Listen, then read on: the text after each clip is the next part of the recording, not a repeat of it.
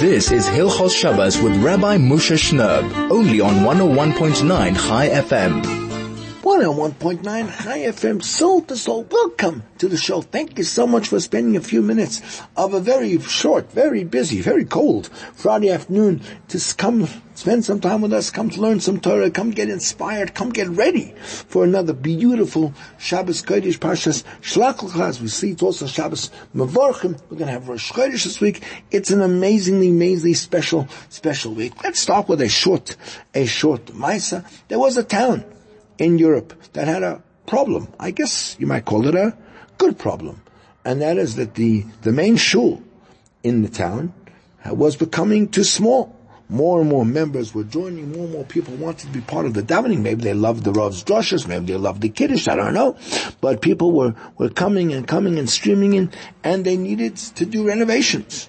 So they had a committee meeting, of course, as these things go. And they decided that, yes, it was time to extend the shul. There was some open land on one side, and it would build out the shul and make it bigger and more roomy for all the people to come. So the plans were drawn, the plans were approved, the construction began, and in due course, probably more course than they thought, because building always takes longer than it should. The building was ready, and they were ready to sort of have the grand reopening, I guess you might call it, of the shul. But wait, it wasn't going to happen yet, because a delegation of the very distinguished members of the community approached the Rav and said, "One second, there's a problem here. There's a very big problem. You know that in the old shul." So we, of course, as the distinguished and important members of the community, so our seats were on the left side. The Rav sits on the right, and our seats were on the left side, right next to the Arna Kodesh, as befits people of our stature, of our level. But now that the shul's been made wider, so of course the Arna Kodesh was moved over to be more centered in the shul.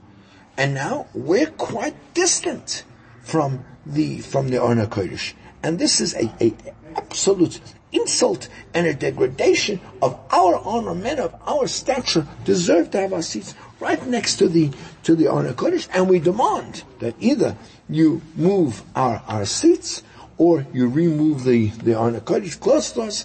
Otherwise, we're going to, we're going to toy outside, or we're going to somehow, we're not going to allow this medrash to reopen.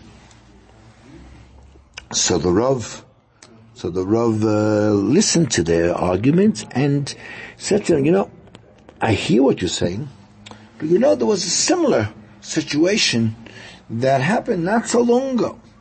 He says, that the Talmud of Moshe Rabbeinu, his name was Hoshea. And because the Rabbi Shalom was worried that he might be influenced by the plot, by the desire of the Meraglim, of the spies, to say negative things about Eretz Yisrael, so Moshe Rabbeinu strengthened him and added a Yud to his name, and instead of being Hoshea, he became Yehoshua. And I've been through and looked through all the midrashim, and I never saw anyone that raised the argument that could have been raised. What could have happened? The Hey, which was up until now the first letter of the name Hoshea, had a valid right to come to HaKadosh Baruch Hu and say, HaKadosh Baruch Hu, this isn't fair. I used to be the first letter of the word Hoshea, and now you've downgraded me. You've pushed me further back. Now this little wimpy Yud is coming and becoming in first place, and I have to move along and become the second letter. It's not fair. I demand to be reinstated. Says the Rabbi, I've looked through all the midrashim and never found that such an argument was raised by the Hay. Therefore, it must be that such an argument is completely spurious, because even the Hay, in the name of Yeshua, didn't raise such an argument, and it must be that, in a shul, wherever you sit is choshev. You're close to the Shekhinah, and the source of your complaints must be your own hankering and penchant for running after honor and your own kind of distinguishment, and therefore we know, in Avos it says that akina v'atayva v'akavod, running after jealousy, after personal desire or honor, might see adam in adam. They take a person away. So if all you're after is your honor, then it's quite fine that you're sitting a little bit further, might you're a little bit further away from the Order Kodesh, and if you're not happy with that, then there are other shuls in town. The reopening will go ahead, and we're not going to give any credence to your argument. We'll be back in a moment. 101.9 FM, soul to soul. This is Hilchos Shabbos with Rabbi Moshe Shnerb, only on 101.9 Chai FM. 101.9 Chai FM, soul to soul, back on your radio here in Johannesburg. Erev Shabbos Kodesh, Parshas Shelach Lecha, as we prepare for another beautiful, if not a little bit of cool Shabbos here in Johannesburg. And let's get right to work. Let's talk a little bit about the importance of even very, very small things.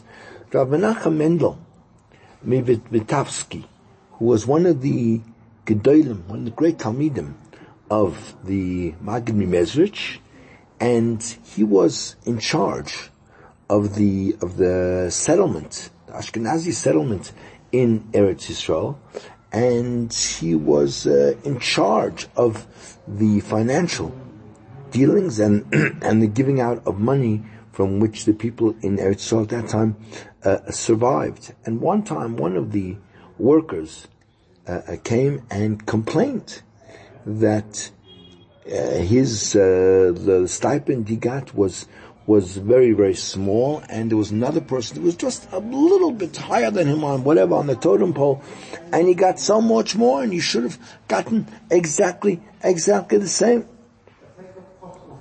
So Rav Menachem Mendel answered him, it's true that in a physical level, it's true, maybe a point, a dot in a physical world doesn't make such a difference, although today, of course, a dot is everything. You leave out a dot in an email and you don't have an email. It's not gonna go. But in Ruchnius, the smallest thing is already an entirely different existence. And kind of, in order to kind of crystallize that point, he said, do you know the difference between, there was one of the spies that Yeshua sent to Eretz Yisrael was a man named Kalev ben Yefune. Right? What's the difference between the word Kalev and the word Kelev? A dog? One little dot. Right? The problem with the Meraglim was, it says, Shlach l'cha anoshim.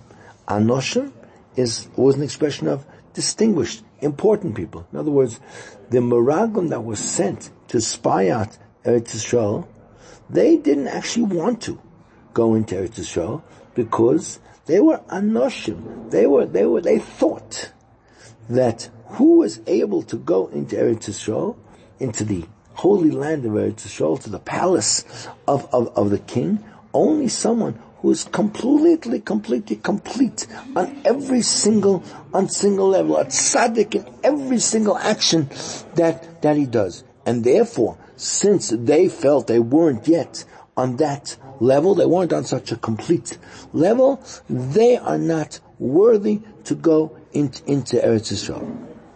On the other hand, Moshe Rabbeinu, when he comes to save Yeshua ben Nun from the Meraglim, what does he do? He adds the letter Yud. Ka Yoshiacha Matzah. May Hashem save you from the Meraglim. Now we know Yud is the smallest of all the 22 letters in the alphabet, and it's coming to teach us. Because even in Ruchnius, in spiritual matters, even the smallest thing that one does is a tremendous benefit for a person. And sometimes, even the smallest action is enough that you'll be zeicha even to go into Eretz Yisrael. The Gemara in Tainis Daf Chaf Daled brings down that at the time of the Tana Rav, there was unfortunately a famine, a drought in Eretz Yisrael. So Rav commanded to decree a fast day as is prescribed in halacha, and they weren't answered. The rain didn't come, but it was only when they came to daven as a community, and a certain person was appointed to be the chazan, the shliach tzibur, and he went and started to daven and started to beg HaKadosh Baruch Hu, and straight away when he started to say mashiv haruach, the wind already started to blow, and as soon as he said Moirid Hagoshan, the rain to come down, already the rain began to fall. Right? Oh, and this was the salvation I've been waiting for so long. But it was such a pele.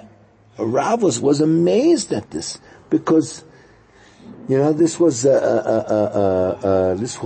Rav was the leader of the whole generation and the Rav of all of the Jews in Galus. So he asked this person, tell me something amazing about you. How did you manage to bring the rain?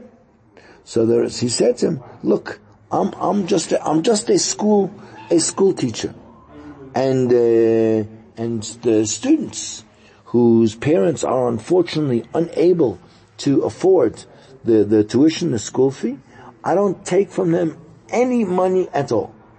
And obviously that was his income. And then the teacher carried on to describe how he treats all the Talmidim. He says, I have a pool of fish, and any child who doesn't want to learn, so I bribe him, and I give him some of these fish, and I'll try again to go over the learning with him, and I'll try to appease him until he'll voluntarily come back and start learning. Now, this is usually the halacha says that who do you send to be the chazan when there's a drought? So it's someone who's metupel b'mishpacha, someone who has a family at home and he has no money, and it says ubeisa reika, means his house is empty from any averis. That teacher who was chosen at that time for that drought to be the chazan, he was absolutely impoverished in his financial situation, and nevertheless, if there were parents who couldn't afford to pay, he would not demand 1 cent for school fees. And not only that, he had this pool of fish that he would give willingly to the Talmidim in order to encourage them to learn Torah. And it would seem that at that time, they had there were sweets that he could have given them. The Gemara talks about that there were roasted grain and nuts, fruits, all kinds of sweet things. Says we have today. But nevertheless, this Rebbe chose specifically to give his Talmidim fish from the pool that he had, to teach us that look at these fish. These fish live in water their whole life, and nevertheless, they're thirsty. Every new drop of water that comes out from, let's say, from the heavens, they're excited about it. As in fact, the Medrash says, these fish, that they grow and they live in water, but the moment one new drop of water comes from Shemayim, they're so excited and they're thirsty to greet it, as if they never tasted water in their whole lives. So too the Jewish nation.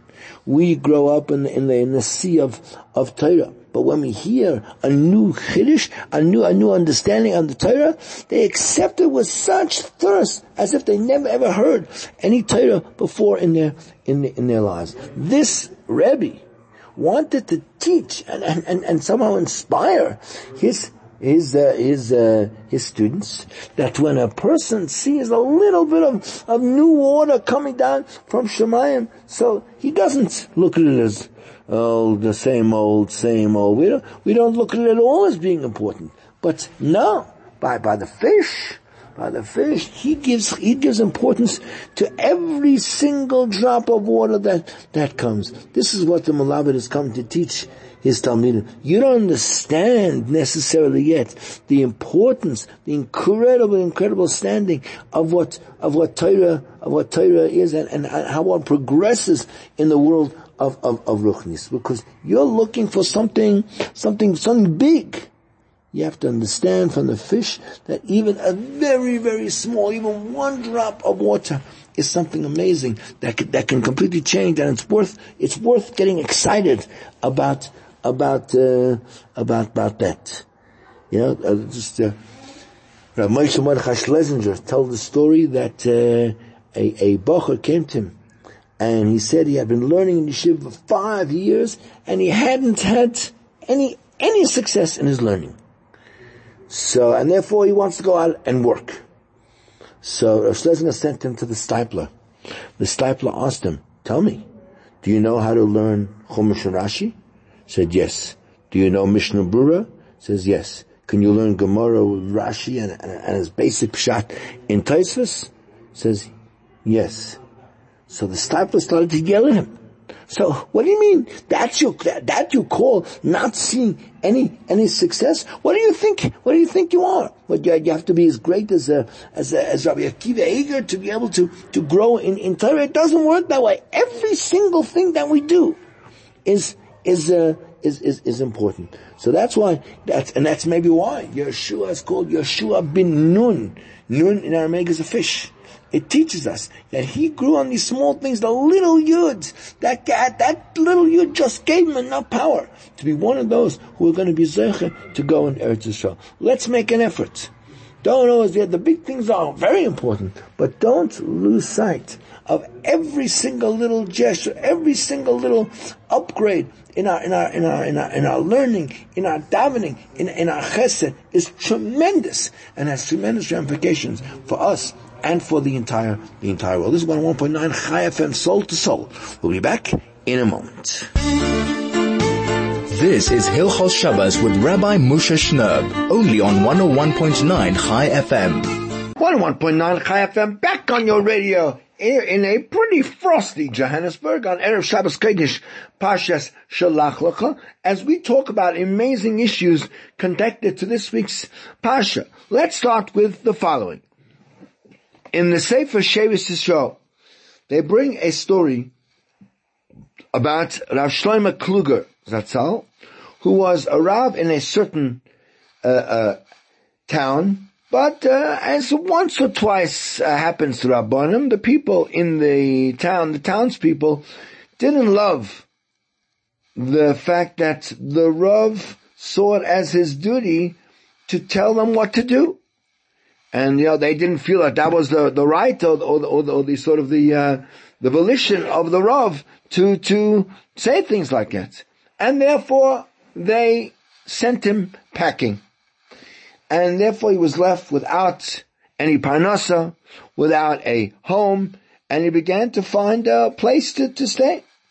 So he eventually arrived in the city of Broid, and there he wanted to at least get a job as a melamed, as a school teacher, to teach children so that he should have a little bit of a parnasa.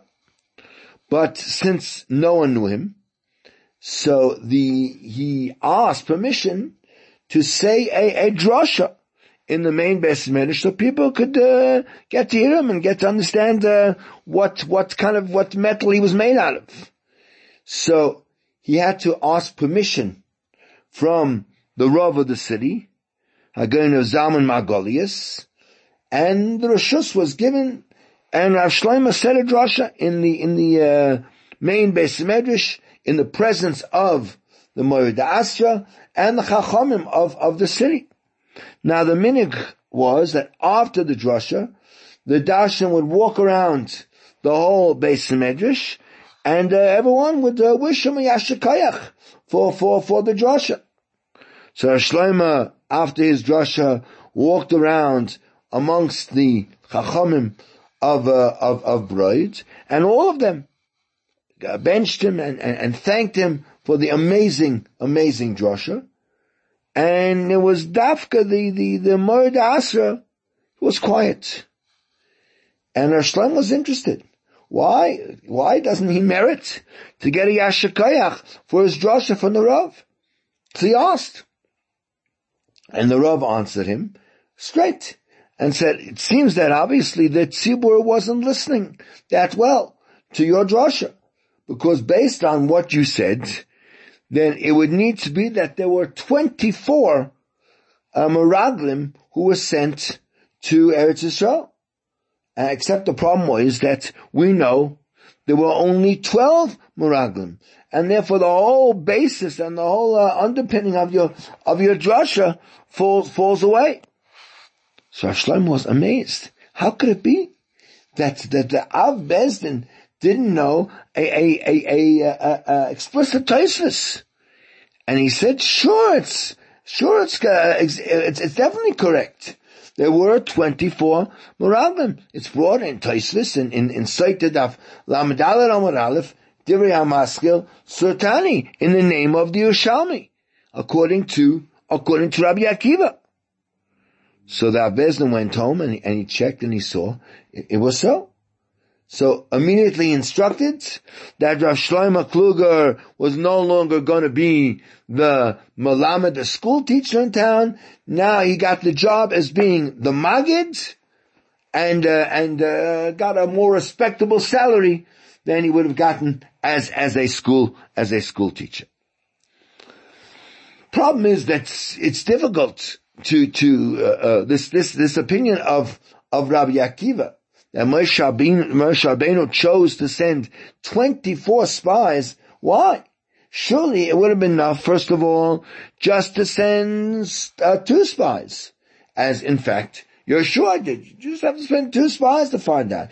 And if for whatever reason he chose, let's say, 12, which maybe makes sense, because that way, no Shevetz is going to trust the opinion of someone from the other Shevet, and therefore you needed 12 Meraglim, 1 representative for each Shevet. But what was the point of sending 24 spies? So Be'ez Hashem, maybe you can say a few answers to this question. So first of all, perhaps we can say that Moshe Rabbeinu wanted to teach Klal Yisrael that the number 24 symbolizes the Torah Kedosha. Why? Because we know that the Tanakh is made up of 24 Sfarim, as is brought by Rashi in Parshas Kisisa, where it says Vayi Kechal Loisoi. So the word Kechal Loisoi said is written without a vav, right? Which could be Kal Losoi, his bride. And what's the comparison to Torah to the bride? So Rashi says, Ma Kala, just like a bride, Miskashetes be'esim arba kshutin, she has 24 different jewelry pieces, 24 different beautifying things, and they're all mentioned, in fact, in the pasuk in Yeshaya Perek Gimel. So too, the Talmid Chacham needs to be an expert in all 24 books of the Tanakh. And Moshe Rabbeinu was teaching us that we're going to Eretz Yisrael, and Eretz Yisrael without Torah is not worth anything. As in fact the Chafetz Chaim brings in his commentary on the Torah, on the pasuk that says, in fact we say it also in the Haggadah Shal Pesach, Ilu lasan lanu asar Torah, if Hashem had given us the Torah, v'lo yachnisanu Eretz Yisrael, and not brought us into Eretz Yisrael, dayenu. It doesn't say the other way around, that if he had brought us there, so and not given us the Torah, would have been dayenu.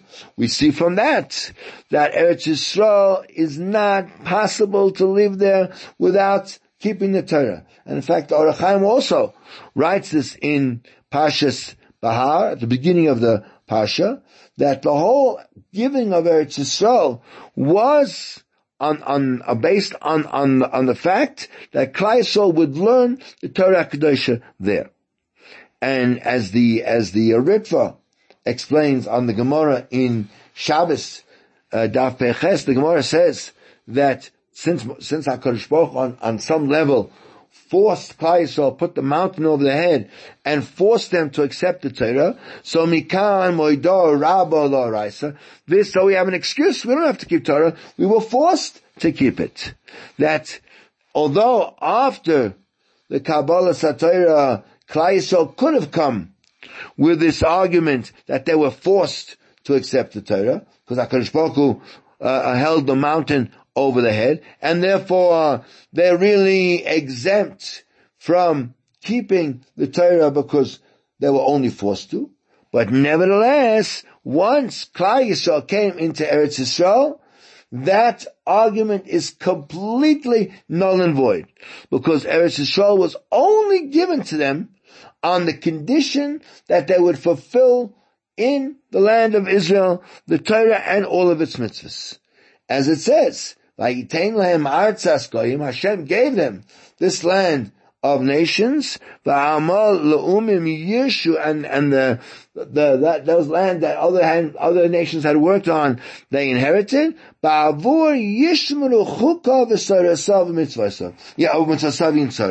they should guard his chukim and keep all the mitzvahs. And Moshe Rabbeinu wanted, therefore, to teach the Meraglim that don't make the mistake and kind of measure Eretz Yisrael based on what it looks like right now. Because when they went there was no Kedusha in Eretz Yisrael, there was no Torah in Eretz Yisrael. And therefore, even though they saw that this was a land where there were dead people all over the place, but that's because there's no Torah in there. And it's like, it's comparable to someone that walks into a closed up house and it's stuffy, there's no fresh air there, and he began to scream, how's it possible to live in such a house? So someone else said, you fool. This Spies is beautiful, it's big, it's airy, and the only reason why it's so stuffy and so unbreathable is because it's been locked up and it's airless. Open the windows and you'll see there'll be fresh air, and you'll see what a beautiful house it is to live. So to Eretz Yisrael, without Torah there's no air, and therefore it's oicheles yoshver. They're dead people. There's no chiyus in the land. But when Klal Yisrael comes in there and the Amat Torah is in there, then it's going to be fresh air, and it's going to be a beautiful, airy, luxurious place to live in. And then it's going to become an Eretz Tova. And therefore we can past explain why the concept of the number 24 by the Beis Hamikdash. We know that the Paroches in the Mishkan, which separated between the outer chamber, the Kodesh, and the Kodesh HaKadoshim, so it was woven from threads that each one of them had 24 strands in that thread. We learn, the Gemara in Yuma says that. And therefore, the Mishnah in Tainus says that for the Avodah in the Beis Hamikdash, they eskinu Nevi'im or Rishonim. The earliest Nevi'im made a takana, that's Shmuel and David HaMelech, as the Gemara says there, that they instituted 24 groups of Kohanim who would work in the Beis Hamikdash. And for each Mishmar, we know there was a group of Kohanim, there was a group of Leviim, 24 groups of Leviim, and 24 groups of Yisraelim who would come every week to represent all the Jewish nation for the bringing of the communal karbanos. And Gemara Brachos also says when we had a fast day, a communal fast day, because there was no rain, we said 24 brachas. Where do we get 24 brachas from? So Rav Chelbai says it corresponds to the 24 rananos 24 praises that Shlomo Melech said at the time when he brought the Aron into the Kodesh HaKadoshim. And in Baba Kama also, Daf Kuf Yud, it says there are 24 gifts that are given to the Kohanim, and they were given to Aaron and his sons. 10 in the Mikdash, 4 in Yerushalayim, and 10 were given even outside of Yerushalayim. What's the speciality of the number 24 and its connection? Specifically to the Beis HaMikdash, in order to teach us that what was the holiness, what was the Kedusha of the Beis HaMikdash, what was the whole hashra of the Shekhinah that was found, that was dominant, that was so evident in the Beis HaMikdash. It was only because of the Torah HaKadoshim.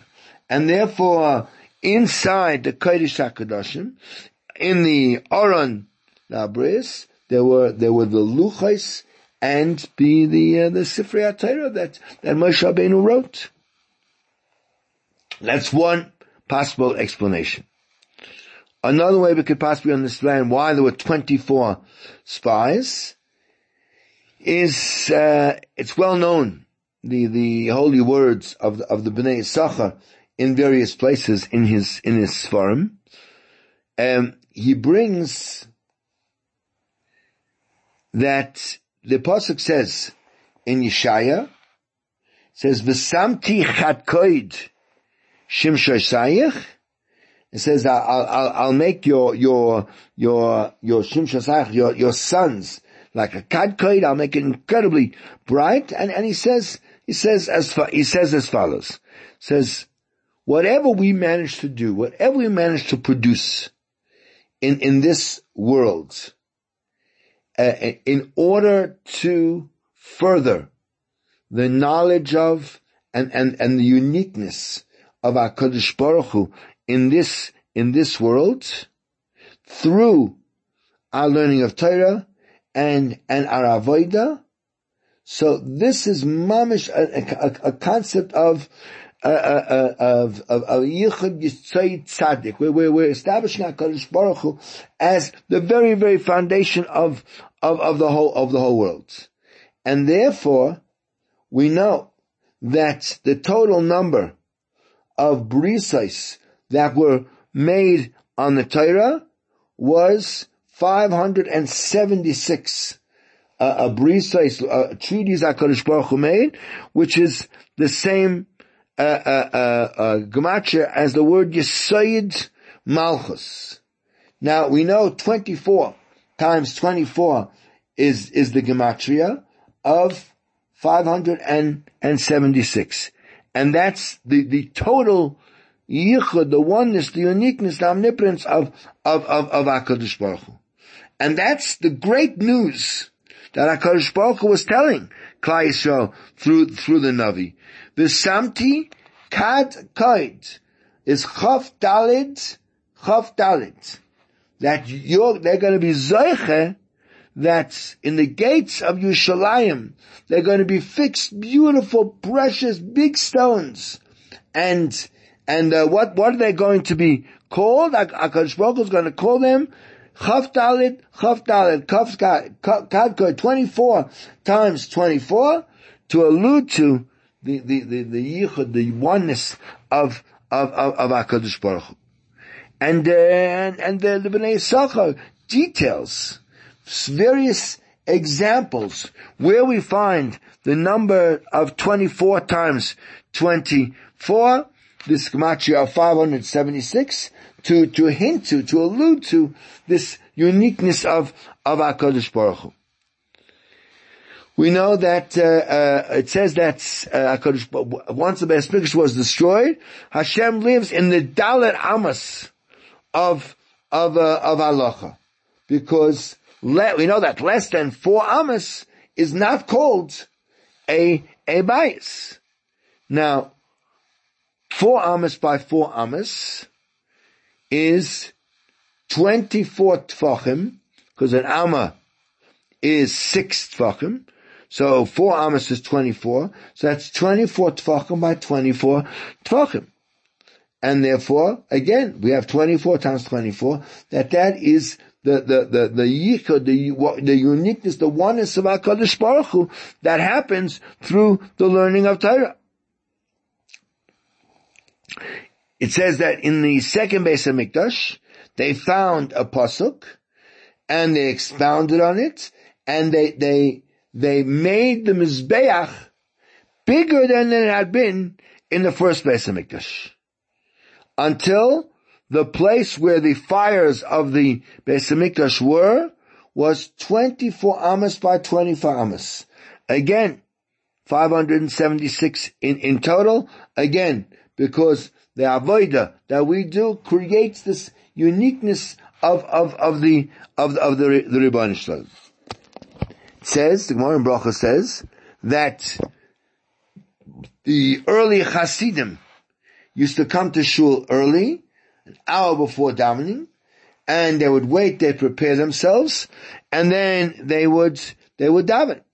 Now the Yerushalmi brings in Maseches Brachos that in 1 hour there can be divided into 24 sections, and in each section there are 24 seconds or 24 mini units.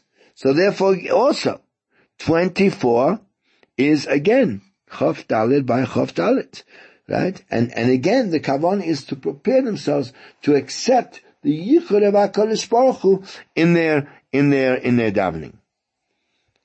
When we talk about the nisim that happened on Hanukkah, so we know that it was the 25th of the month of Kislev, which, it's 24 days of Kislev had passed before that, and each one of those 24 days has 24 hours.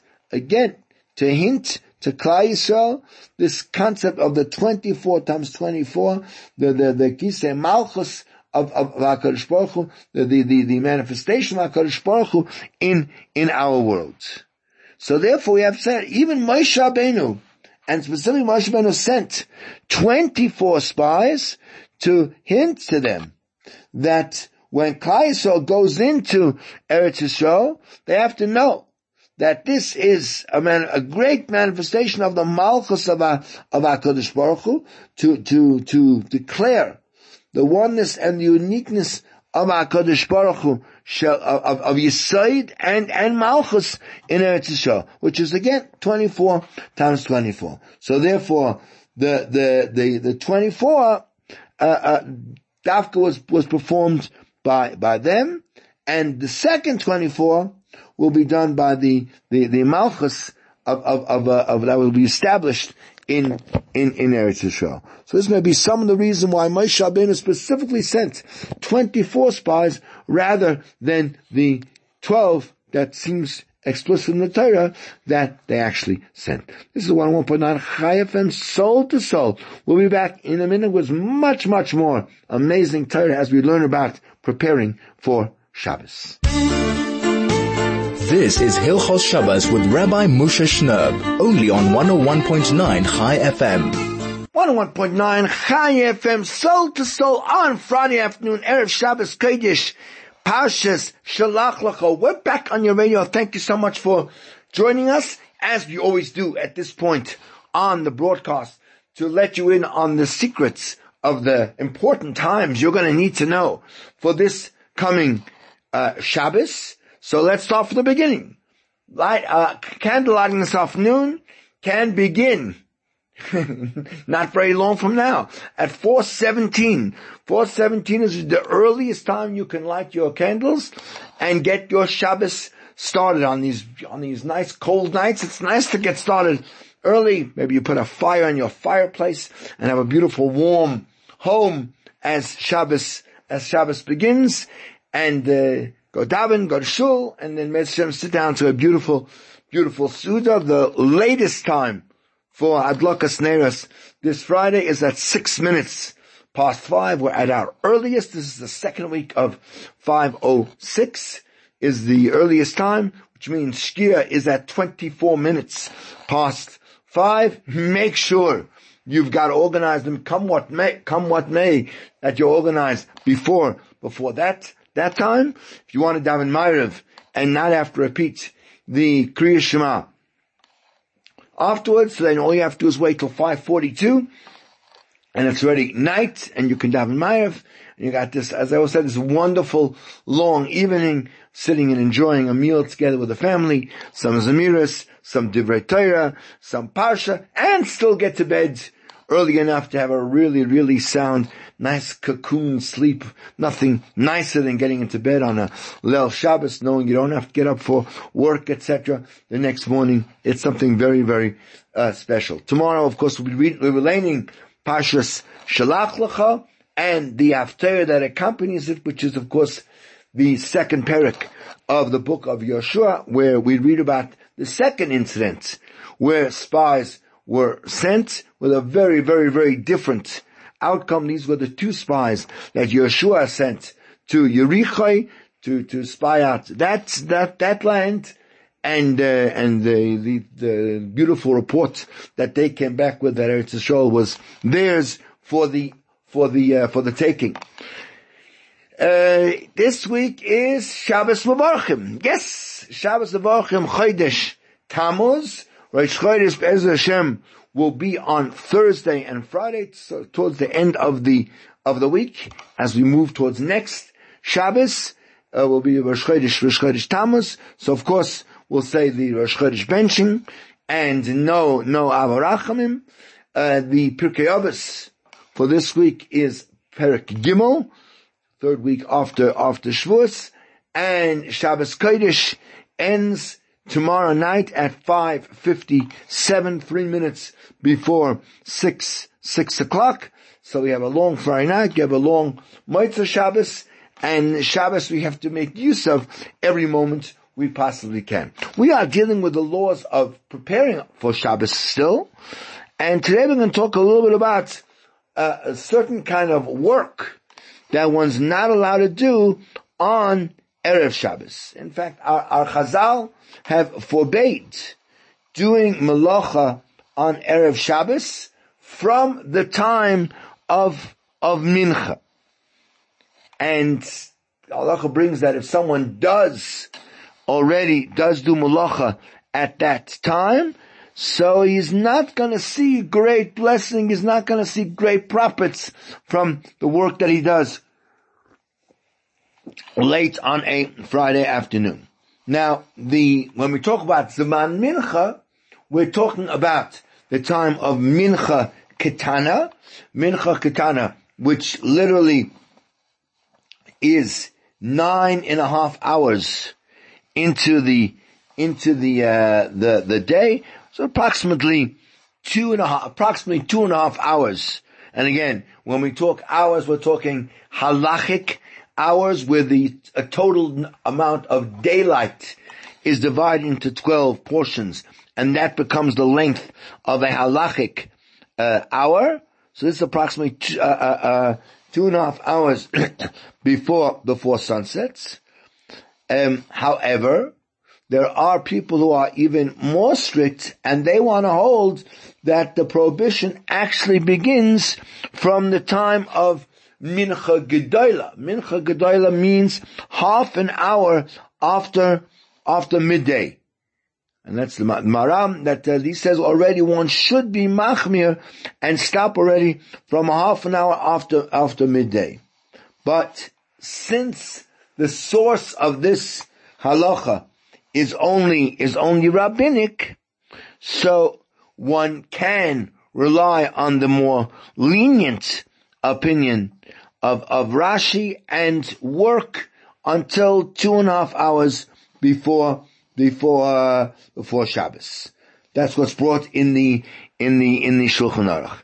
And even someone who has already completed all of their preparation for the coming Shabbos, so still that doesn't then give you license to go and do other kind of work during during that time. Why? Because that's not the purpose of not doing work at that time is not only so that you should be available to be at home or whatever and being involved in the last minute Shabbos preparations, but simply it's not considered an honor for Shabbos that just before Shabbos begins, a Yid should be involved in other work that has nothing to do with the Shabbos. It's almost an abandonment. It's almost a show of, I don't really care about the fact that Shabbos is coming. I'm doing my thing.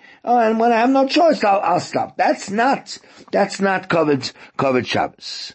Now, when we talk about the prohibition of doing work, on Friday afternoon, so we're talking about a proper job of work, that's going to occupy a person, that's a kind of a professional labor, but something that will not take you very long, something that is quite I won't call it insignificant, but quite uncomplicated type of malacha, that would be mutter.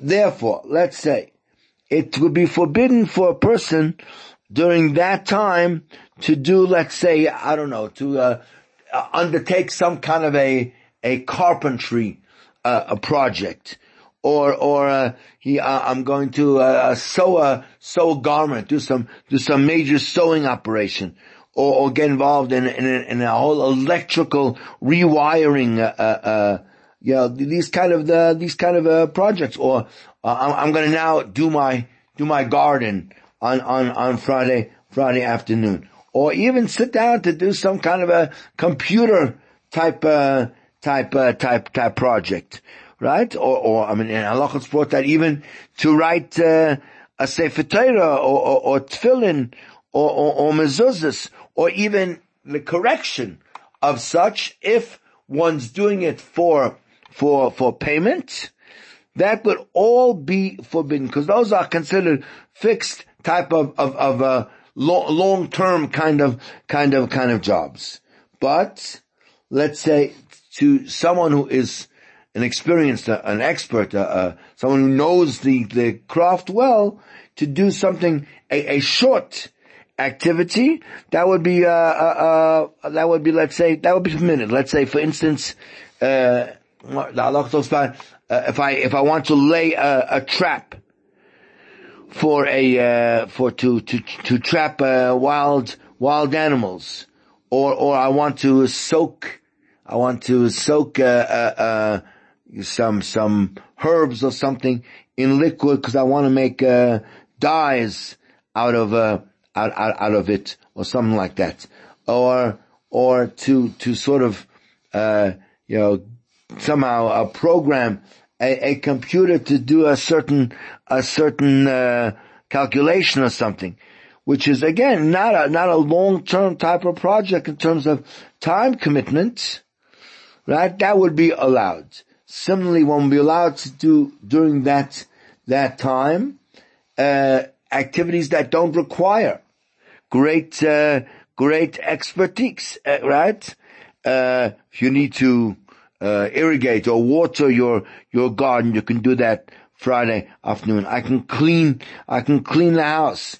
If I need a button sewed on a garment before Shabbos, right? Or vacuum cleaning, or whatever it might be, or I want to write down some Torah words that I thought of, right? And that could be either by hand or on the computer. And that you could even, since they're not professional activities, you could even get paid for that. But if you're getting paid to be able to do this kind of work every single Erev Shabbos, it's a fixed contract you have to do, sort of unskilled labor on Erev Shabbos, even though they don't require really any expertise. If it's something that's a fixed contract and a fixed arrangement you do every week, that would be forbidden to do it, because the fact that you're being paid for it and its regularity, turn it into now a fixed type of activity. We'll be back in a moment with our final comment. 101.9 Chai FM. This on the greatest Jewish radio station in all of Africa.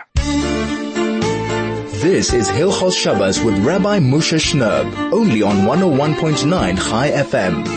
101.9 Chai FM, soul to soul, back on the radio, Erev Shabbos Kodesh Parshas Shelach, as we begin our very last segment. So we're talking about what you're allowed to do on Erev Shabbos. So if you need whatever activity that you want to do, you actually need it for Shabbos, then you can even do a fixed professional type activity, even if you're going to get paid, on the condition that it's quite visible and recognizable to all that the malacha is being done for the purpose of Shabbos. For example, you're allowed, if you're a barber, you can definitely work on Friday afternoon, because it's clear to everyone that why are people getting haircuts on Friday afternoon, if not L'Kovet Shabbos?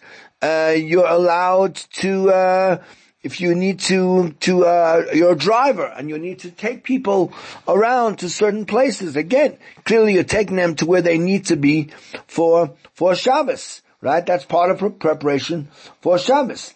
If an electrician needs to fix things that, your electricity is not working, you're not going to have cholent. If it's not fixed, you can get paid for doing that on Erev Shabbos. However, let's say a tailor could not sew a garment if he's getting paid for it during that time, even if the garment is needed for Shabbos, because again, it's not necessarily discernible to the outsider that he's doing it for his Shabbos. Maybe that garment he needs for some other day. But if he's not going to get paid and he's doing it for free, he can sew either for himself or for somebody else a garment that is needed for Shabbos. And certainly that, let's say a person who's not a professional tailor and he needs to sew up a hem or put, or fix up some garments where he's not going to get paid and it's for the honor of Shabbos, he certainly can do that during that time. There are two other situations where Chazal were lenient to allow doing a malacha during those times.